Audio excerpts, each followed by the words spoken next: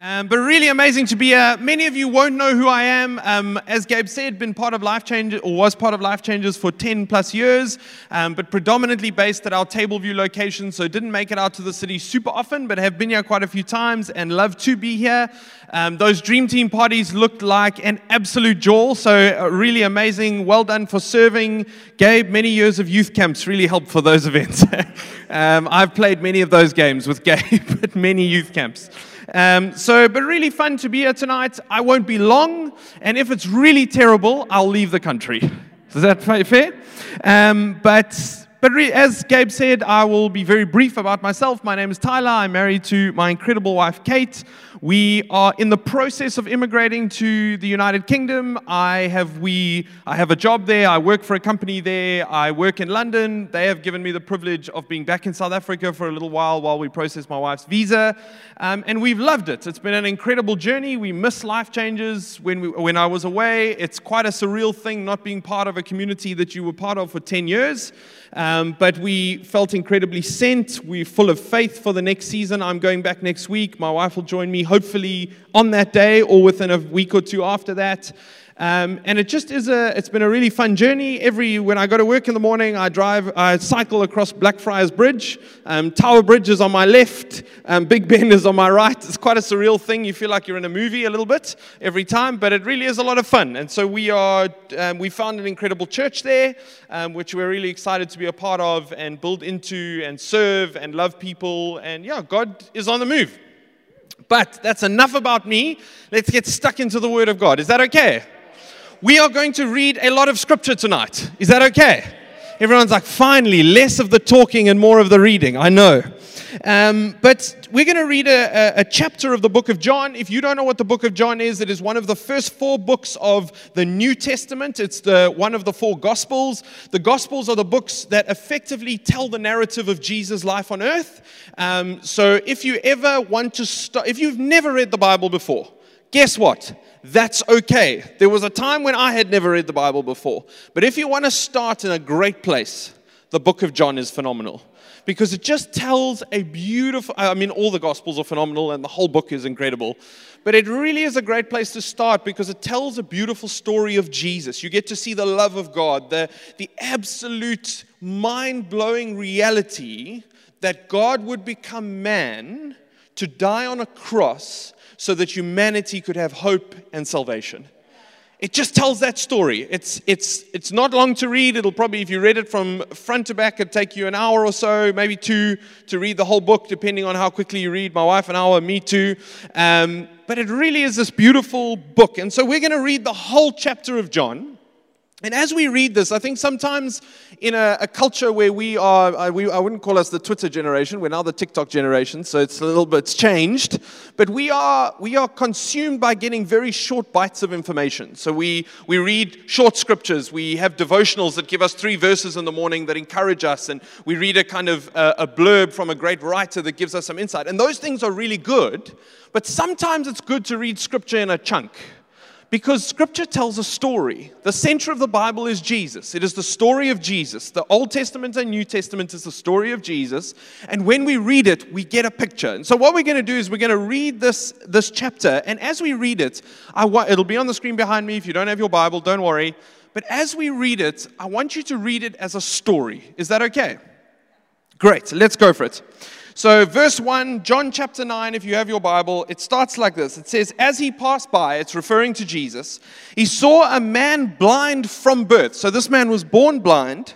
And his disciples asked him, Rabbi. A rabbi is a kind of religious teacher of the day. Who sinned, this man or his parents, that he was born blind?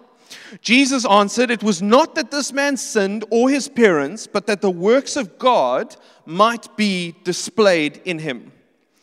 We must work the works of him who sent me while it is day. Night is coming when no one can work. And it's quite an interesting scripture, but effectively what it's referring to is that Jesus was going to the cross, and he was saying, guys, we need to get the job done. We need to save the world. I need to get to the cross, so we need to do the work while it's still day. Before I get there, before I'm murdered on a cross and rise again, we need to do what we're called to do. And isn't it a similar call to us as the church? We need to do what we're called to do. It's this beautiful text, and he goes on. He says, as long as I am in the world, I am the light of the world. Having said these things, he spat on the ground and made mud with saliva. We'll get to this in a second.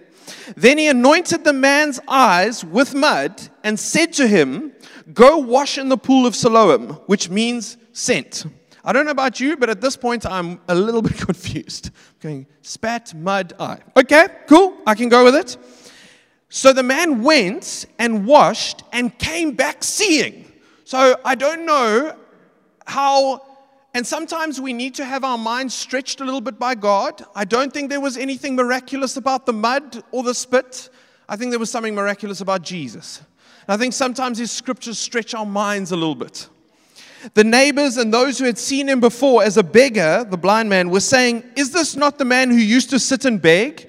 Some said, it is he. Others said, no, but he is like him. He kept saying, I am the man. So I think that's fascinating. I really am him, I promise. You used to walk past me every day, blind, begging, and people didn't recognize him. I think it's a fascinating story. So they said to him, then how were your eyes opened? And he answered, the man called Jesus made mud and anointed my eyes and said to me, go to Siloam and wash. So I went and washed and received my sight. They said to him, where is he? He said, I do not know. They brought to the Pharisees the man who had formerly been blind. And now it was a Sabbath day when Jesus made the mud and opened his eyes. The Sabbath day is a day of rest in the Jewish culture. You couldn't do work, and effectively that meant no miracles were allowed, which will start to play out as we go on. And so the Pharisees again asked him, how have you received this sight? And he said to them, he put mud on my eyes, and I washed, and I see. Some of the Pharisees said, this man is not from God, for he does not keep the Sabbath. Others said, how can a man who is a sinner do such signs? And there was a division among them. So they said again to the blind man, what do you say about him? Since he has opened your eyes. The blind man said, he's a prophet. And in this day, a prophet was a big deal. If they said someone was a prophet, it was a big claim to make. The Jews did not believe that he had been blind and had received his sight until they called the parents of the man. So they are verifying the identity here. They called the parents of the man who had received his sight. I imagine for the man who had received his sight, this is a very uncomfortable situation. You can finally see, and now you're basically in court. We're going to get your parents. Is it him? So the reason I tell the story like this is because sometimes we have to almost imagine what is happening here. Parents of the man who received his sight and asked him, is this your son who you say was born blind? How then does he now see? His parents answered, we know that this is our son and that he was born blind. But how he now sees we do not know, nor do we know who opened his eyes. Ask him, he is of age. He will speak for himself. It's a great privilege, eh? Let the man speak for himself. His parents, and so it carries on, and asked him, he is of age, he'll speak for himself. His parents said these things because they feared the Jews, for the Jews had already agreed that if anyone should confess Jesus to be Christ, he was to be put out of the synagogue. Therefore, which was effectively being excommunicated from community. It was effectively like, we never want to see you again, because the synagogue was the place of worship. It was the center of community in that day. Therefore, his parents said, he's of age, ask him. And so it carries on. And so for the second time, they called the man, or his parents answered, we know this is our son. And it kind of carries on, and he's talking, and verse 24, so for the second time, they called the man who had been blind and said to him, give glory to God. We know that this man is a sinner. He answered, whether he is a sinner, I do not know. One thing I do know, though I was blind, now I see. They said to him, what did he do to you? How did he open your eyes? He answered them, I have told you already, and you would not listen. Why do you want to hear it again? Do you also want to become his disciples? And we're going to get into that line a little bit later. And they reviled him, saying, you are his disciple, but we are disciples of Moses. We know that God has spoken to Moses, but as for this man, we do not know where he comes from. The man answered, why? This is an amazing thing. You do not know where he comes from, and yet he opened my eyes.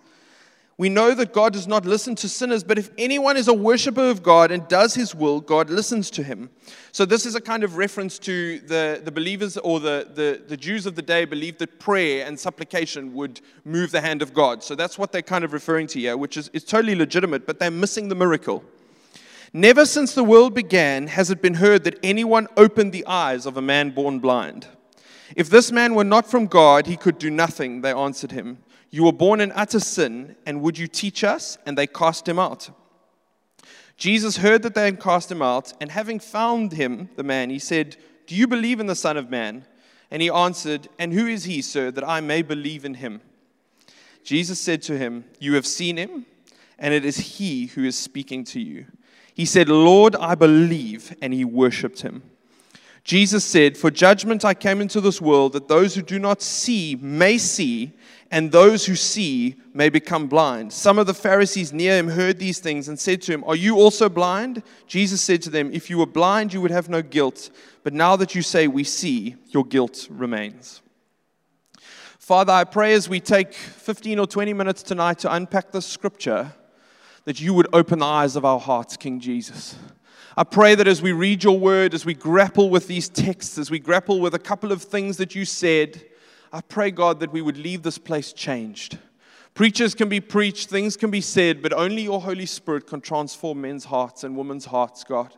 And so I pray right now that that would happen tonight. In Jesus' name, amen. The title of my sermon tonight is a very simple one. It is The Miracle No One Saw Coming. And the first point I want to make tonight is very simply this. You might not see it. You might not see it. Jesus answered him, It was not this man sinned or his parents, but that the work of God might be displayed in him. Now, there was a belief system in the day that if you were blind or you were ill or anything like that, that was caused by your sin or your generational sin. And Jesus is saying in this moment, he's saying, actually, no, that's not the case here. The case here is that I'm in control, and this man's life is an opportunity for my glory to be made. It's this beautiful moment where Jesus is going, actually, the purpose of the story, the miracle no one expects to happen, is to make my glory known. And I want to tell you tonight that God is working more for his glory than our personal story. He's working more for his glory than our personal story. Now, don't hear what I'm not saying. Jesus loves you passionately. He's passionate about your future. The Bible says he knows every hair on your head. He knows every movement you make. He knows your yesterday, your today, and your forever. But I want to tell you that the gospel is a story of Jesus' glory being made famous. And it's almost this magnificent thing because our salvation is the byproduct. It's the byproduct of God's glory being made massive in our world. And sometimes we need to see the bigger picture. We need to see that actually my life, although incredibly valuable, loved by God, purposed by God, ordained by God, is for his glory, not for my story. My relationship with Jesus is not built, grown, and developed so that my life can get better. It is so that his glory can be made known. And it is an incredible revelation to know because, one, it makes you feel really small. You go, okay, maybe I'm not as important as I think I am. But at the same time, it makes you feel incredibly liberated and free and have this ability to go, okay, this isn't about me. This is about Jesus. I love the narrative of the gospel is a narrative where God is working and we're often oblivious. It's this amazing thing. If you read the scriptures, Adam and Eve created in the garden, this beautiful work of creation. They get put in paradise. It is the Seychelles meets this Newlands Forest meets everything you could ever, meets the game reserve. You know, it's this beautiful place you could never dream of. You're seeing the big 5 and the big 700 other animals, and it's incredible. And man is just kind of leisuring around, and he kind of messes it up. And I love this scripture, and you can go read it in Genesis, but it says, because of their sin, they were banished from the garden. This amazing thing, it says, but God went with them. And even though there were consequences to their sin, and we see right through the narrative of Scripture, us being stupid and God being faithful. And right through the narrative of Scripture, God is working, and we often are just not seeing it. I love in this text, it's so funny to me that and if you read the book of John, you'll see miracle after miracle. Gabe's been speaking about them. The different guys have been speaking about them. Miracle after miracle after miracle. Jesus has just healed a paralyzed man. They come to a man who is blind, And his disciples' first question is not, hey, Jesus, any chance you could sort this guy out as well? Just make him see. Like, you made the paralyzed guy stand. We've seen quite a few miracles. You're really good at this. Can you sort out the blind man, please? Their question is, Rabbi, what caused this? Can you see a problem there? Rabbi, what's caused the problem here? Was it his sin or his parents' sin? I can imagine Jesus going, guys, you're missing the point. I'm here to change the world. I'm here to transform hearts. I'm here to make blind men see. I'm here to raise the dead. But we get caught in the, what caused this? Why is this happening? Imagine they had walked up to that blind man and the disciples' reaction had been, Lord, we know who you are. Set this man free. Imagine the faith. And what I find amazing is that Jesus does a miracle anyway, because that is who he is. But imagine how much more powerful the lives we lead would be if we stopped being oblivious to the work of God. If we stopped hoping that it would happen in the background and started actively pursuing it in faith. It's quite a different way to do life. It's a different way to go, hey, Lord, I hope this works out. And hey, Lord, I'm trusting you that this works out. For my wife and I in this immigration journey, it was a faith step. We had to go, hey, there have been a lot of boxes that needed to be miraculously ticked for us. And God, in his kindness, has gone over and above every single time. And what's amazing is there have been many occasions where I've gone, wow, I didn't expect that. I didn't expect that to happen. And I think that's just the kindness of God. But how much more amazing if I'd gone, hey, Lord, I'm going to trust you for this. Lord, I'm going to pray for this. Lord, I'm going to believe for this. Why? Because it stirs my faith. It stirs my friend's faith. It stirs my wife's faith. It changes a community when we go, Lord, we're going to start living on purpose. We're going to stop not seeing the potential miracle in front of us, and we're going to start believing for that miracle. Maybe the person that you know at work, that you see every morning, that you high-five, that you know's life's in chaos. Maybe you don't have to go up to them and go, hey, brother, you need to believe in the Lord and hope that something happens. That might not be the best approach, but maybe it's, hey, I'm going to start praying for that person. I'm so convicted by that. I've worked for 10 years in a church. I worked with Christians my whole life. I now work with people who are not Christians. And for me, there's this conviction of, and I've been processing it particularly recently, where I've been going, sure, what am I going to do in this space? What's my next step? Am I going to just go one day, Rob, you got saved. You're going to church. High five, man, so exciting. And completely miss the miracle that God is doing? Or am I going to choose to partner with heaven? Go, Lord, I want to see it. My first point, you might not see it. My second point, don't lose sight. This story is a story about a man who was blind, but now sees. I don't know about you. I have never seen that happen in front of me. I trust that one day I will. I've never seen a blind man see. But I pray and trust that my reaction would be exuberance and jubilee and excitement and going crazy and like blown away by the miracles I have seen. I've been blown away by. So I can imagine this must be wow. But the reaction of the people are, that wasn't allowed. Why did that happen? I'm sure it's not that guy.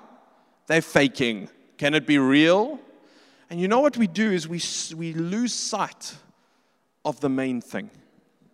I love as Jesus is speaking to him. He said, after he had been cast out of his community, and Jesus just says this to him, do you believe in the Son of Man? He answered, and who is he, sir, that I may believe in him? And Jesus said to him, you have seen him. It is he who is speaking to you. And he said, Lord, I believe. This was the response that should have happened in the crowd. It should have been, you can see? Who did it? Who did it? He did it. And the reaction should have been, Lord, we believe. And right through Scripture, you see these moments where miracles happen and Jesus preaches and some people go, Lord, I believe. And some people go, he shouldn't have done that. And the problem is we lose sight of the main thing. I told the story at Tableview 2 weeks ago, but during the process of us moving, I was in England. My wife came back for her sister's wedding. And so we had a kind of 2-month period where I was in England, Kate was here. And by God's absolute grace, my company has let me work here remotely while we do this process. So we were so excited to see each other. I booked the flights. I took the COVID tests. I bought 75 masks. I did all the things I had to do. Got on the plane. And just before I was going to fly back to South Africa, friends of ours, Rian and Maria, told me that their 18-year-old son, Nathan, would be flying as well. And so they said, hey, why don't we book the same flight so you guys can fly together? He hasn't flown on his own before.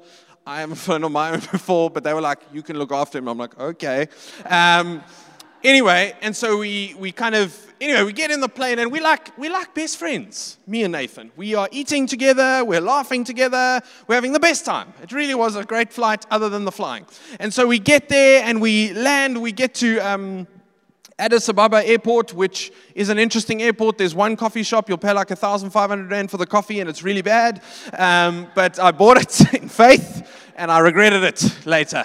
But we were together, and then we got on the plane, and the second flight was open, and we had 4 seats, and we're walking, and I'm learning all about his life, and the girl that he met, and it's all happening.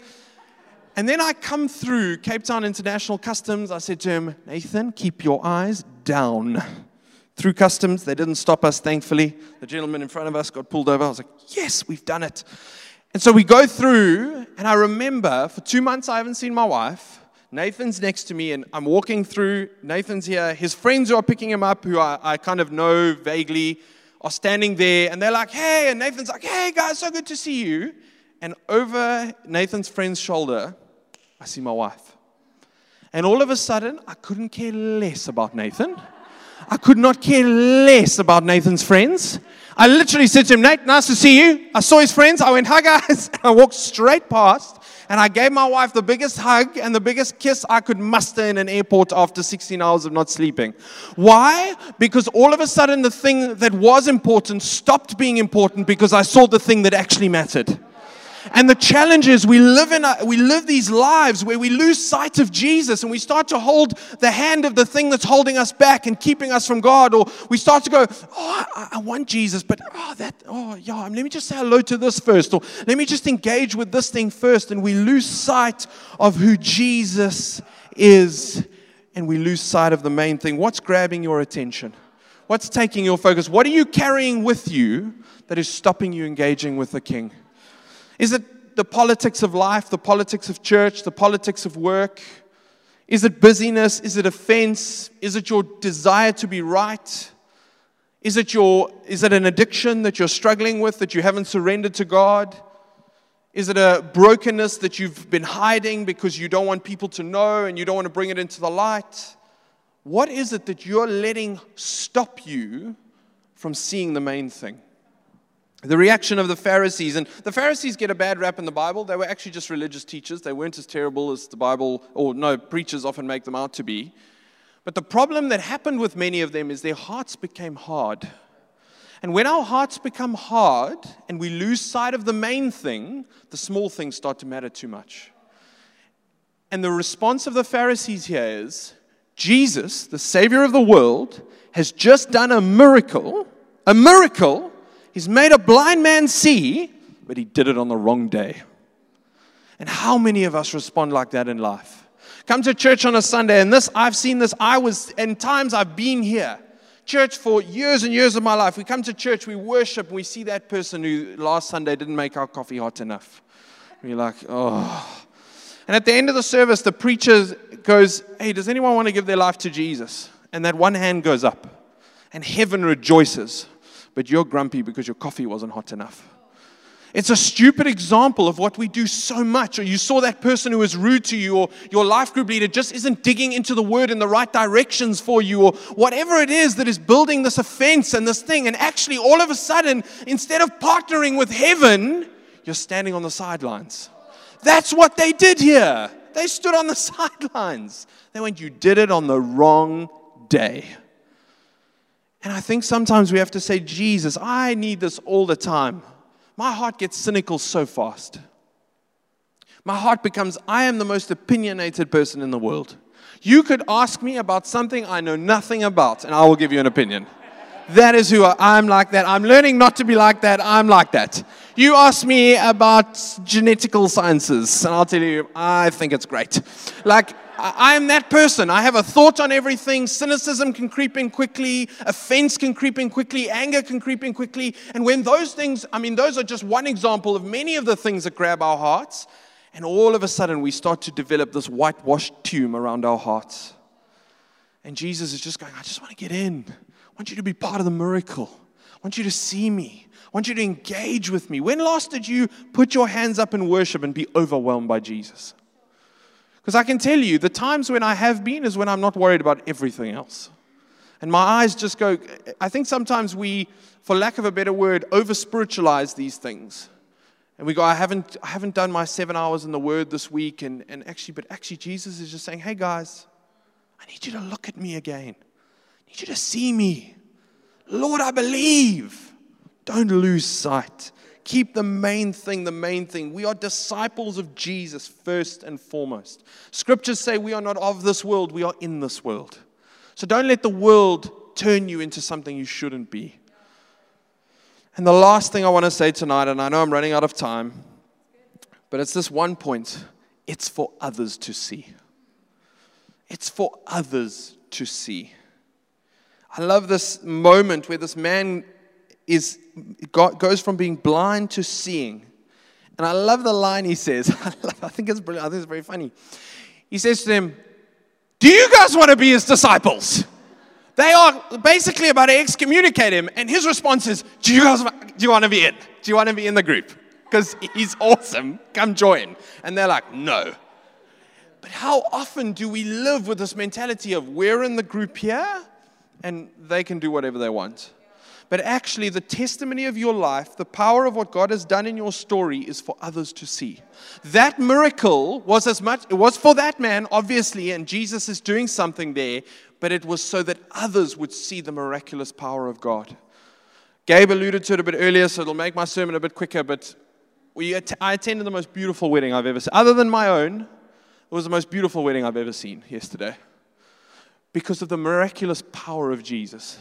And the man who officiated the wedding, Wally Gersmeyer, he preached at our morning congregations this morning. He just made this statement. He said, this marriage will be a story that will lead people to Jesus. And that morning, I think it was that morning, Kath McGaw, who got remarried to her husband after being 6 years divorced, told her hairdresser why she was having her hair done and then led her hairdresser to Jesus. And you know what's phenomenal about that is their story is a radical one. It's a radical story. But your story is a radical story. Any story that has got a thread of the grace and power of Jesus is a story that will change the world.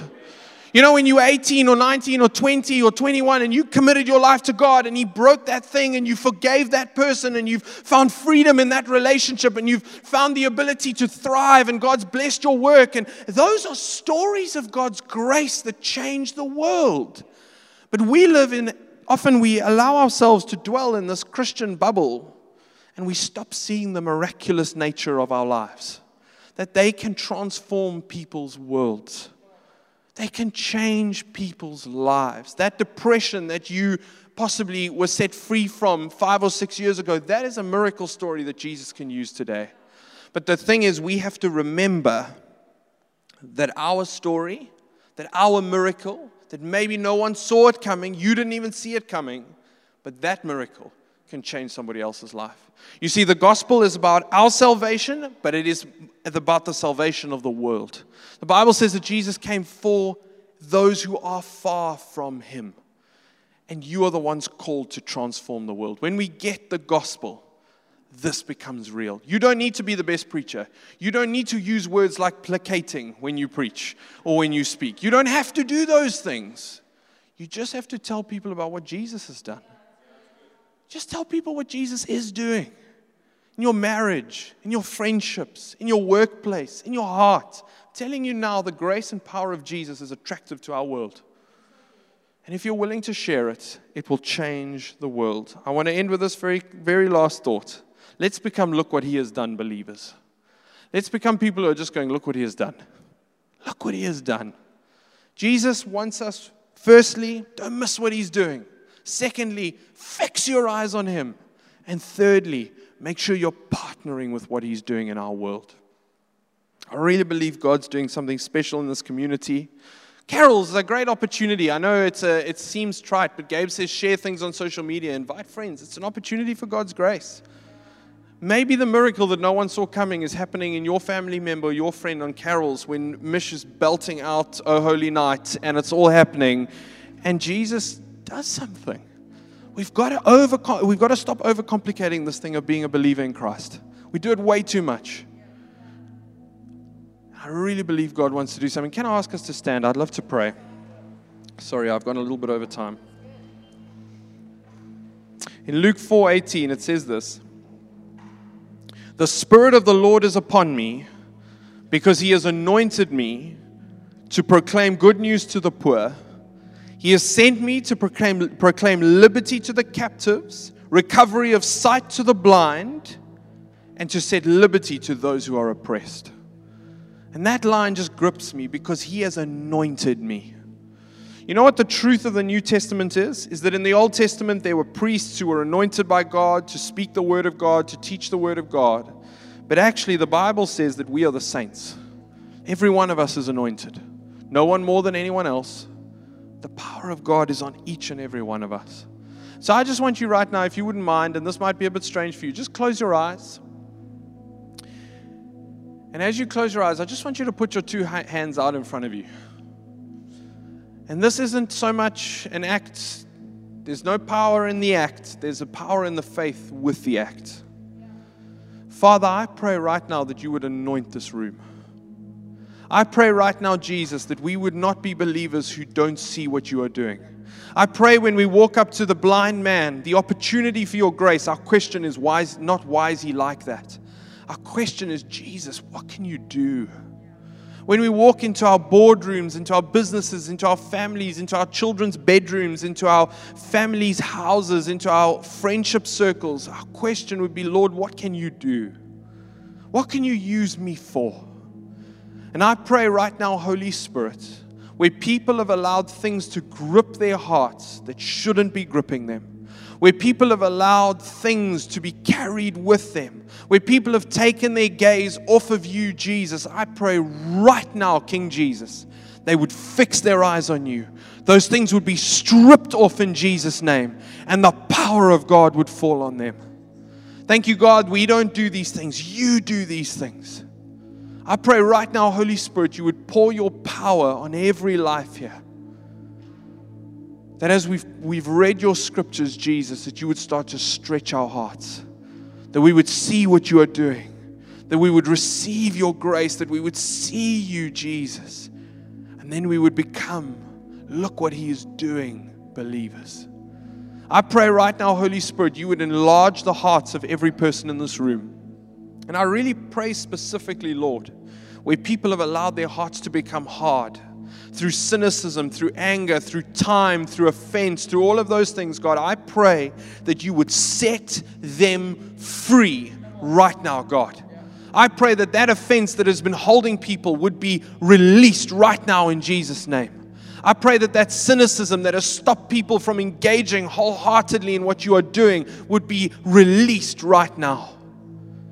Father, I pray for a wholehearted generation of believers, God, that hearts are fully in it for you. I pray for myself, God, where I've let small things become big things. I pray that my eyes would readjust, that my focus would lift, that I would look into your eyes and see the only thing that truly matters.